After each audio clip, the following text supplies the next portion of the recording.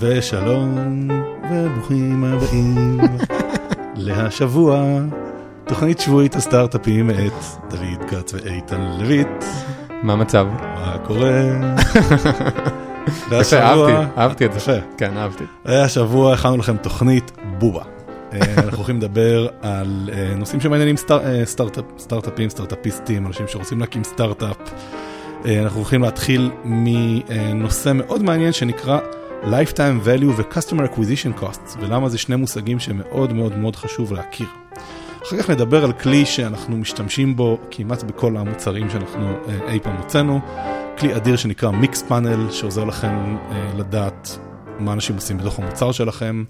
אנחנו נדבר על קרמה, שזאת אפליקציה שהוציאה בצורה מאוד מפתיעה קרן הון סיכון דווקא, ולא סטארט-אפ. אנחנו נדבר קצת על חבר עלינו השבוע, מבחינת החברות שלנו, מה עשינו, ונגיע לכמה שאלות מהקהל. חג שמח, דוד. חג שמח. וואלה, חגים. חגים. כן. It's this time of the year. תשמע, יש לי סיפור בשבילך. כן. הייתי בברלין שבוע שעבר. כן. קמנו שם תוכנית Launchpad, התוכנית החינוכית לסטארט-אפים של גוגל. אוקיי. אבל דווקא לא על זה אני רוצה לספר לך. דווקא מה שאני רוצה להגיד לך זה שאני מאוד אוהב המבורגרים, ושההמבורגרים בברלין, וואלה, היו פחות טובים מבתל אביב. חביבי, תל אביב, אימפריית ההמבורגר. המבורגרים מדהימים, ואם אני כבר אומר את זה, אני רוצה להגיד שההמבורגר האהוב עליי בתל אביב, זה ההמבורגר של הקפה נוער. וואלה? ואם אתם אוהבים המבורגרים, אז ההמבורגר של הקפה נוער הוא להיט. באמת? מה, יותר מאגדי, וולף נייט, כל החבר'ה האלה? אז טוב אותך, זה בכלל לא אותה ליגה. זה ההמבורגר של מסעדה. מוזס? מוזס יש להם ההמבורגר טוב. ההמבורגר של מוזס הוא יותר לכיוון, קצת לכיוון הפסט פוד, נגיד בלחמניה שלהם יש הרבה סוכר יחסית, וזה טעים. הקפה נוער, קיצור, בוא אני אוציא שנייה את המאזינים עם המלצה. אם אתם אוהבים המבורגר, לכו תבדקו את ההמבורגר של הקפה נוער. מעניין. כן. ואני אספר לך כן.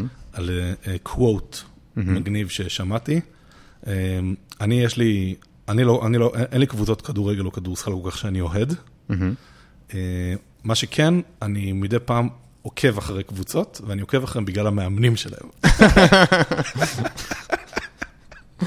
I see. כן, אז כמובן שאני עכשיו עוקב אחרי קליבלנד, whatever, שדייוויד בלאט מאמן, שלא יודעים את כי הוא מאמן ישראלי שעכשיו מאמן ב-NBA. הוא מאמן ישראלי שהלך לאמן ב-NBA, והוא כאילו בא לאמן קבוצה כושלת, ואז לא ברור לי איך, הגיע לשם השחקן הכי טוב בליגה, לברון, כאילו שחזר לשם. מדהים. ועוד מישהו, לא יודע, יש שם איזה סיפור, עכשיו כאילו כולם כזה אומרים, היא המועמדת לאליפות. מדהים. עכשיו הבעיה בדיוק עכשיו זכה באליפות אירופה, לקבוצות, נכון, ביורוליג, אליפות הארץ, גביע, עשה טריפל. עכשיו הוא עבר כאילו ל-NBA, איזה... דיוויד בלאט. איזה אדיר. אדיר. פרודקט מרקט פיט. מה קשור? אז לא יודע. כששאלו אותו, מה אתה הולך לאמן קבוצה אמריקאית, הוא אמר, תקשיבו, אם יש דבר אחד שחוזר על עצמו בכל הקבוצות, זה יש לי עיקרון מאוד פשוט. Play hard, play together, play to win, and have fun. זה כאילו העיקרון שלו, ואני חושב שזה מאוד, זה אחלה ציטוט. Play hard, play together, play to win, and have fun. ואני חושב שזה מאוד תקף לצוותים של סטארט-אפים, כי play hard, כאילו צריך עובדים קשה, אחי. קוראים את התחת. כן. play together, נכון? כי כאילו אין, בסוף, אחד ועוד אחד בבני אדם זה יותר משתיים. זה עבודת צוות. ואם יש סינרגיה בין האנשים, אז עושים דברים גדולים. play to win, זה עיקרון חשוב. כאילו, וואלה, לך תכוון גבוה, לך עד הסוף. כאילו, go all in have fun. זה כאילו, בסופו של דבר, זה כל כך חשוב. אתה לא יכול בלי זה לאורך זמן. לגמרי. אז טוב. אוקיי, אז יש לנו ציטוט של דיוויד בלאט, שהוא כנראה גם רלוונטי לסטארט-אפים. כן. אז בוא נתחיל. יאללה. הדבר הראשון שאני רוצה לדבר איתך עליו, זה שני מושגים מאוד חשובים. Lifetime Value ו-Customer Acquisition Cost. Lifetime Value זה כמה כסף שווה לקוח לכל אורך חיי החברה. נגיד דרופבוקס, נגיד כל לקוח משלם להם $10 בחודש, ולקוח ממוצע ממשיך לשלם במשך שנתיים, אז 24 חודשים, $10 בחודש, שווה $240. המושג השני שחשוב, שאני רוצה לדבר עליו, זה Customer Acquisition Cost. כלומר, מה העלות להביא את הלקוח הזה ששווה $240? שזה אתה מחשב לפי התקציבי שיווק שעלו להביא אותו. נגיד בחודש מסוים מוצאת $100, והבאת עם זה 100 לקוחות, אז ה-Customer Acquisition Cost של כל לקוח זה $1. בוא אולי תגיד אתה, למה לדעתך זה חשוב?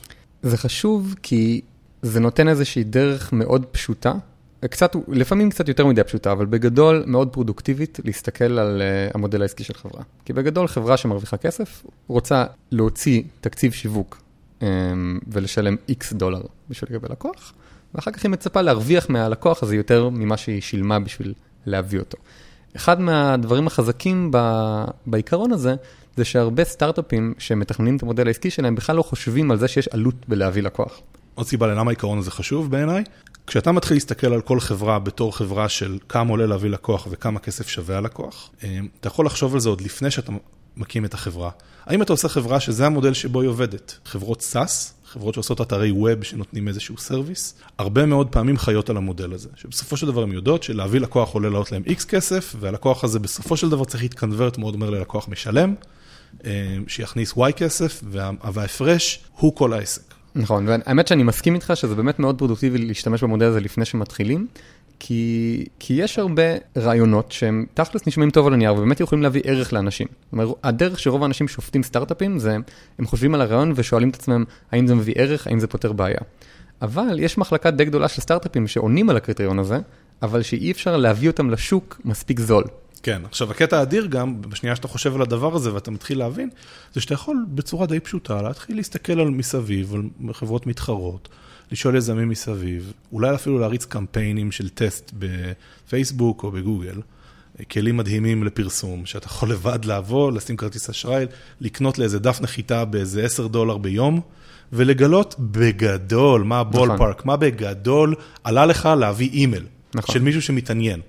ואז אתה יכול להגיד, אוקיי, אם אני בשכונה, נגיד אני אשפר את זה פי 4, אני אהיה במצב טוב, זה נגיד משהו שווה לעבודה, ופי 4, כן, נותן פה מרג'ין מטורף, אבל אם כאילו זה אתה ממש לא בשכונה, אתה אומר, תשמע, גג אופטימית, אני ארוויח $100, והנה, עולה לי פה לקנות אימייל $200, יש פה משהו פה בעייתי ושווה לעצור. לגמרי, למרות שאני אולי אוסיף על זה, שאני הייתי ממליץ לבדוק רכישה ולא לקחת אימייל, כי יש הרבה פעמים הבדל ענק בין מישהו שמוכן לשים אימייל למישהו שמוכן לשלם כסף.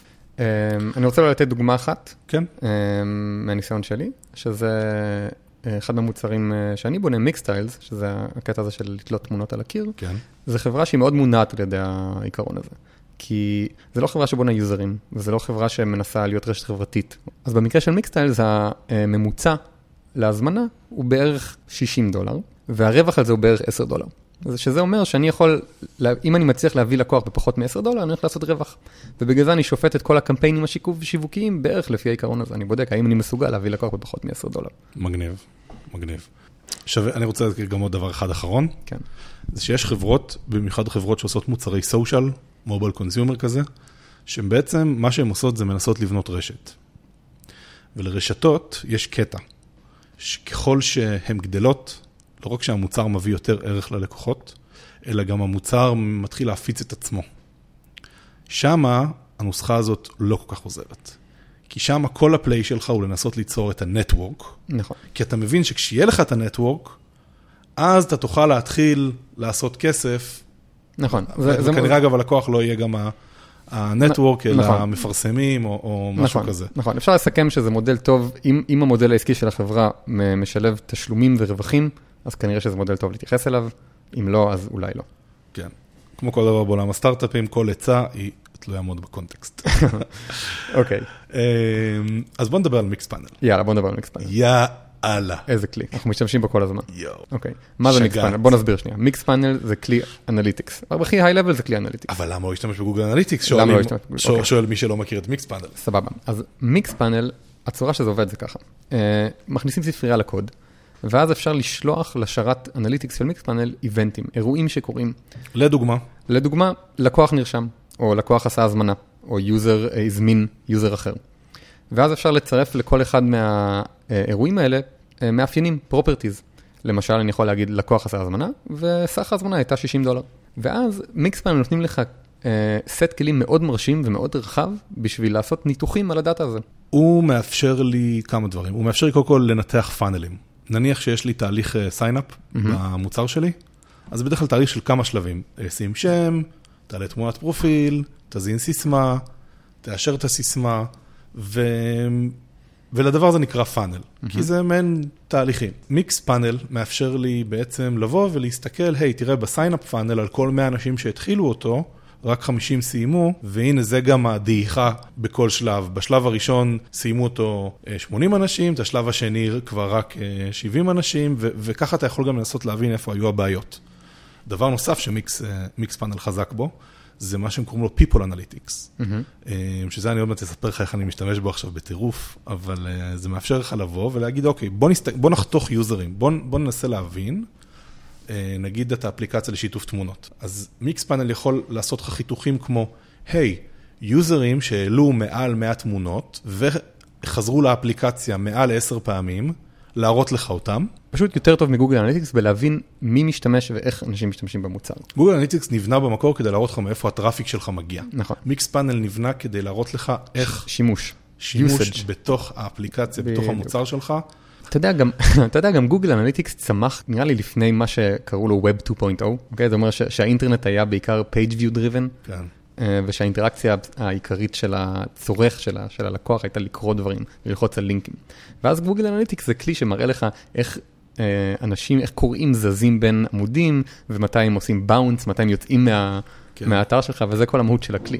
ומיקס פאנל בא ואומר שנייה, בעצם האינטרנט היום הוא כבר לא ככה. אנחנו בונים היום כלים אינטראקטיביים, שאנשים עושים איתם דברים. ומה שמעניין זה למדוד איך הם משתמשים, ולא אם הם רק נמצאים בעמוד או לא. נכון, אדיר. אז תנסו. אם יש לכם סטארט-אפ וחשוב לכם למדוד ריטנשן, לא דיברנו על ריטנשן ריפורט, זה כלי, תקשיבו באמת, זה כלי מטורף.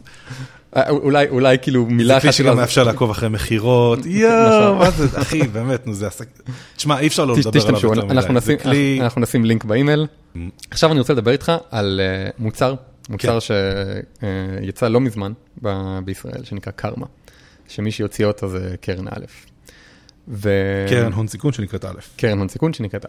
והוא מוצר מגניב, הוא בעצם סוג של רשת חברתית ליזמים, בשביל לשאול שאלות ולענות על תשובות שמעניינים יזמים. ואנחנו התחלנו להשתמש. אני גם שאלתי שם שאלה, וגם עניתי שם על כמה שאלות. ואיך זה היה? קודם כל בעיניי ממשק קטסטרופה, אבל התוכן והאנשים מדהים. פשוט מדהים. מה שאלת שם נגיד? שאלתי איך אני מגיע לתוכנית בוקר אמריקאית. אדיר. קיבלתי אחלה תשובות, מישהו שם פיקס אותי כאילו על תתחיל מתוכניות בוקר לוקליות.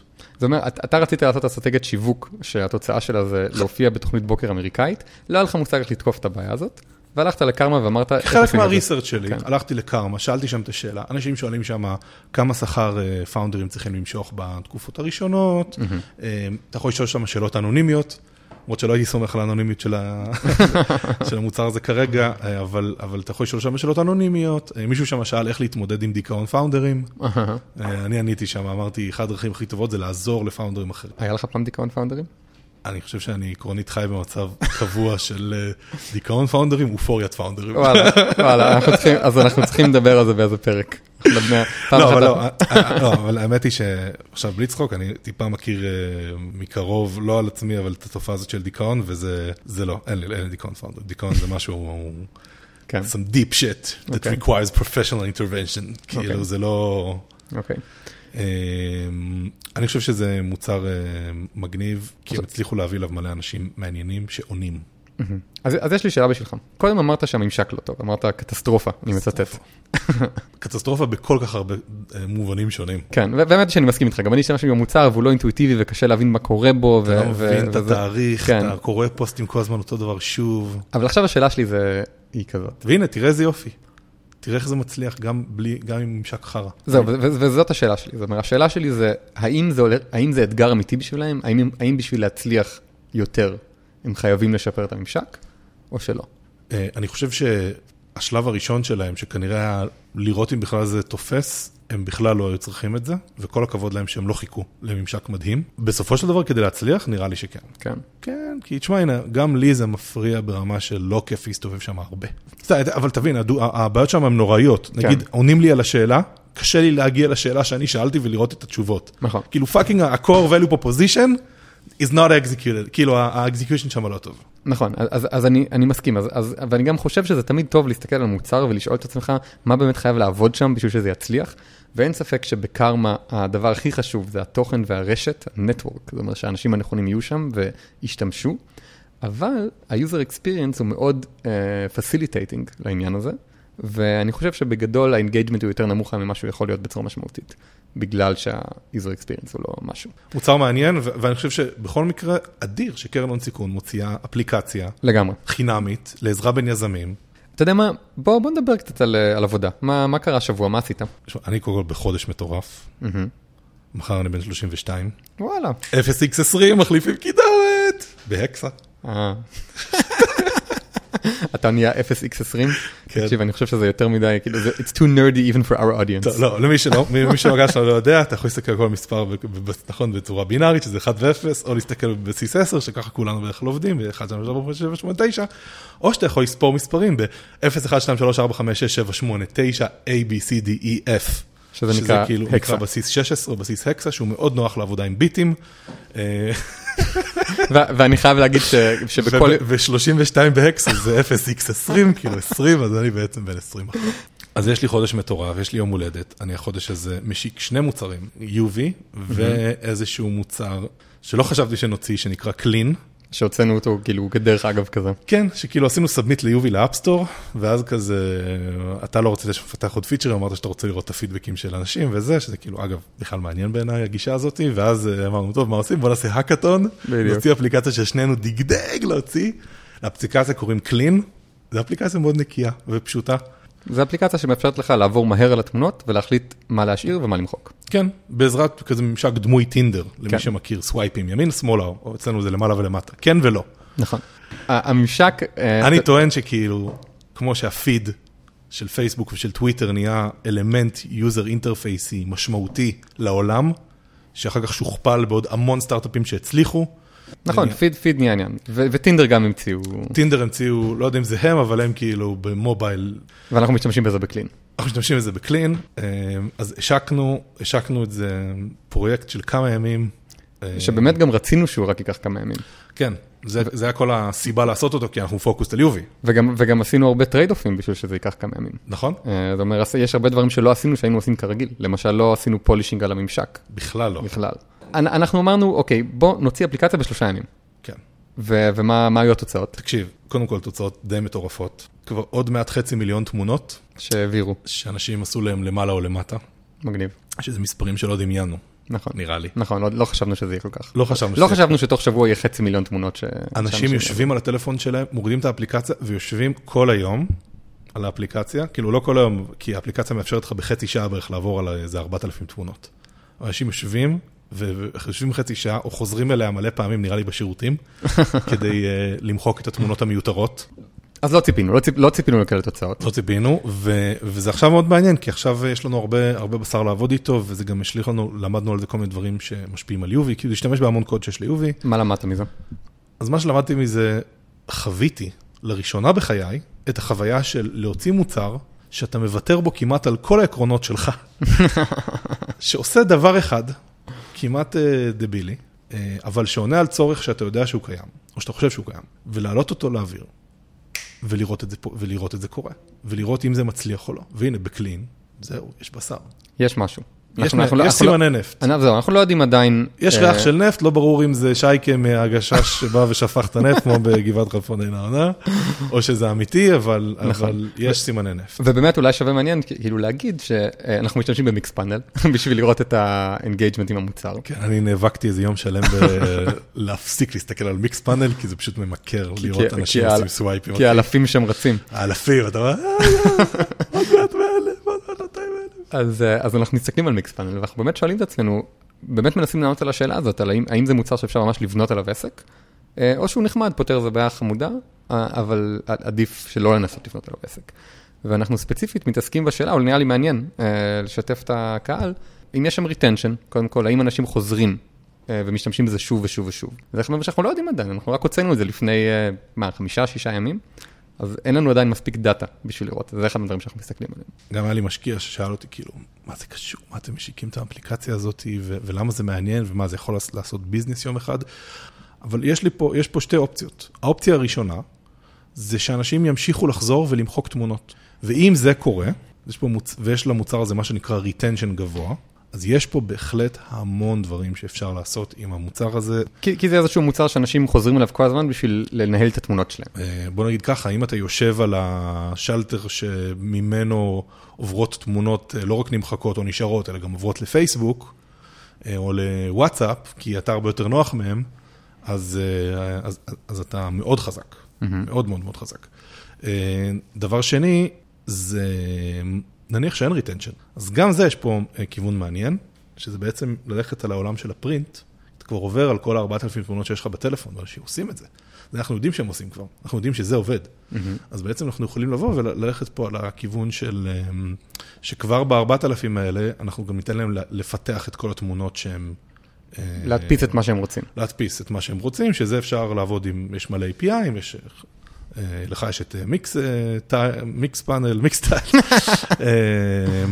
ואתה יודע, מה שמעניין בזה זה שבאמת זה מזלג לעסק, ושאם אנחנו נראה שאין ריטנשן, אז זה הופך להיות מאוד רלוונטי לשיחה שהתחלנו בהתחלה, אז אנחנו נראה מה ה-Customer Acquisition Cost. בדיוק. ומה ה-Lifetime Value שאפשר להוציא מהפרינט. נגיד אנחנו מוסיפים את הפרינט, ואנחנו רואים שלקוח ממוצע, מכניס לנו $100, נגיד אנחנו מרוויחים על לקוח ממוצע $20, בסדר? כן. בום, זהו, נגמר. עכשיו אתה יכול לבוא ולהגיד, אוקיי, מעכשיו אני מוכן, והוא עושה את זה בסשן הראשון, כן? כאילו, בהנחה שזה ממשיך בדפוס הזה. אז זהו, נגמר. עכשיו אני יודע שיש לי מוצר, שאני עכשיו יכול עקרונית לקנות לו פרסום, ואם הפרסום עולה לי פחות ממה שאני מרוויח, בדיוק. שווה. נכון. אגב, במיוחד שזה קורה מיד ולא צריך לחכות, זה לא כזה דמי מנוי שצריך לחכות מלא חודשים, זה כזה, קנית, קיבלת כסף. זה מאוד פשוט. פלוס, מינוס. אז מעניין, אז נראה לי שאנחנו נמשיך לבחון את זה, ואנחנו נעדכן גם בפרקים הבאים, איך הולך, סבבה. אז עכשיו, יש לנו שאלה מהקהל. אתם משמעים בזה. אין לנו, לא סתם שאלה מהקהל, שאלה של מתן אופנהיים, ששלח לנו מלא שאלות. מתן אופנהיים. מתן, אני רק רוצה שתדע, הייתה לנו תוכנית, we shelved it, אבל הייתה לנו תוכנית לעשות פרק, לקרוא לו פרק מתן אופנהיים. שאלות של מתן אופנהיים. שאלות של מתן אופנהיים, כי הוא שלח לנו מייל עם כל כך הרבה שאלות מגניבות וטובות. ואתה יודע שפגשתי אותו ברחוב, הלכתי ברחוב, והוא עצר אותי ואמר, היי, אני מתן אופנהיים. אדיר. בקיצור, אז שאלה של מתן אופנהיים. השאלה שהוא לי כזאת.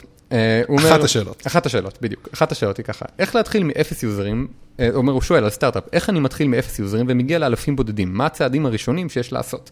ובעצם זו שאלה מאוד מעניינת, שנוגעת באחת מהנקודות הכי קריטיות של סטארט-אפ, שאתה בא שם משהו באוויר, ואתה שואל את עצמך, איך אני לוקח את זה ממשהו, מכלום למשהו? איך אני הולך מאפס יוזרים, אפס אינגייג'מנט, לנגיד 1,000 יוזרים? אז זאת השאלה. מה אתה חושב על זה? איך משיגים? You fucking slap it! מה זה אומר שלפ it? זה פול גרם, הפאונדר של Y Combinator, שנהיה דמות... קצת קונטרוברסי. קונטרוברסיאל, יפה. אבל לא משנה, בחור חכם, אז הוא כתב מאמר מדהים שאנחנו ממליצים לכולכם לקרוא, שנקרא Do Things That Don't Scale. שזה אומר, אתה רוצה להביא את היוזרים הראשונים של הסטארט-אפ שלך, אל תחשוב עכשיו על שיטות שכאילו אמורות להביא מיליונים. יש לך 0, תחשוב איך אתה מגיע ל-100. יש לך 100, תחשוב איך אתה מגיע ל-500. אז אני דוגמה עם כלים, יש לי רשימה של רעיונות שיש לי, והתחלתי לעשות לאקזיקיושן. קודם כל כתבתי על זה בפייסבוק שלי, בום מביא איזה כמה עשרות, נראה לי איזה 100. אחר כך הלכתי לפאפזון, שזו קבוצת אבות בפייסבוק, עם איזה 6,000 members. פשוט אני חושב שקלין כמו יובי רלוונטי מאוד להורים, כי הורים מצלמים כמות מטורפות של תמונות ובלה. פרסמתי את זה שם, בום, הביא עוד איזה נגלה, יפה. פרסמתי, אגב, לא פרסמתי, ניהלתי שם שיחה, ביקשתי פידבקים, זה חלק מהקטע. אח שלי טס ליפן, הלך לשתות בערב עם איזה חבר שלו, השתכרו ביחד, כמובן כמו שעושים ביפן. הוא כאילו, לא יודע מה זה אומר, אבל כשהוא השתכר, הוא החליט לפרסם את קלין בפייסבוק שלו. אחי, שגעת.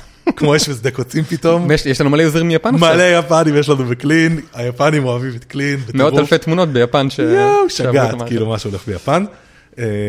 כמובן זה קטן מאוד ביחס ליפן, אבל ביחס אלינו, ביחס לקלין, מוצר חדש דש, שעוד לא קרה לו. זה נגיד היה עם קלין. נגיד יובי, גם כן כל מיני פוסטים שכתבתי בפייסבוק, נהיו ויראליים, רשימות תפוצה של הורים, בגני ילדים, אז כזה ביקשתי עם כל מיני הורים שאני מכיר, שישלחו את זה לרשימת תפוצה של הגן שלהם. זה אני מדבר על ההתחלה, כן? וככה מתחילים. יש לי סיפור רלוונטי. אתה יודע מה? אני אגיד איך אני הגעתי בשכונה לכמה אלפי יוזרים ראשונים. מה שעבד שם זה viral loop. היה מסך הודות של האפליקציה, שספר את מספר המודעות. היה כתוב שם משהו, כרגע יש 22,000 מודעות למחירה או משהו כזה, וביקש מאנשים לשתף לפייסבוק, בשביל שיהיה יותר דברים למחירה. הוא תקשר את זה בתור משהו שהוא יעזור לכולנו, כי אתה כבר בתוך האפליקציה, כבר הורדת אותה.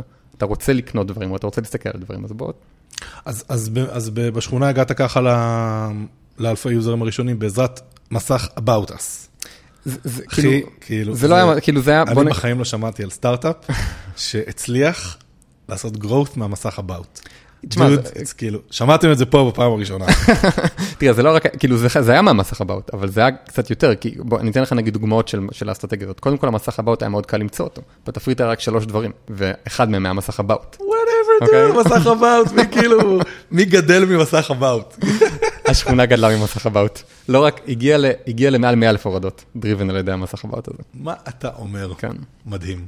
אני חושב שאנחנו בקווסט, כשיש לך סטארט-אפ, אתה בקווסט להבין מה זה המוצר הנכון, לבנות לקהל יעד שלך, ואתה בקווסט להבין מה הערוץ הנכון להגיע אליהם.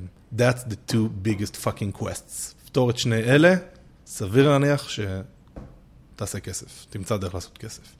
אבל זה שני הדברים. נכון, כאילו, זה product ודיסטריביושן. product ודיסטריביושן. יפה, מתן אופנהיים. תמשיך לשאול שאלות. טוב, הוא שאל, יש לנו מספיק שאלות שמתן אופנהיים לשנה של פרקים. אדיר. אז נראה לי שהגענו לסיום הפרק. הגענו לסיום הפרק, כן.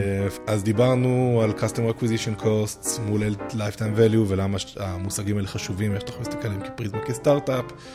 דיברנו על מיקס פאנל, הסכין השוויצרית של סטארט-אפ אנליטיקס. דיברנו על קרמה, שזו אפליקציה שקראנו סיכון שנקראת א', שמאפשרת ליזמים לדבר אחד עם השני, למה היא מגניבה, למה היא לא מגניבה. דיברנו על כלים, שזאת אפליקציה שאני השקתי השבוע, ולמה השקנו אותה, כמה זמן לקח, איך הולך, מה למדנו. וענינו לשאלות של מתן אופנהיים, שבגדול איך להגיע לשאלה, של איך להגיע לאלפי יוזרים הראשונים, מה הצעדים שצריך לעשות. אז תודה רבה שהאזנתם, ושיהיה אחלה שבוע. שיהיה לכם אחלה שבוע. ביי ביי. ביי ביי.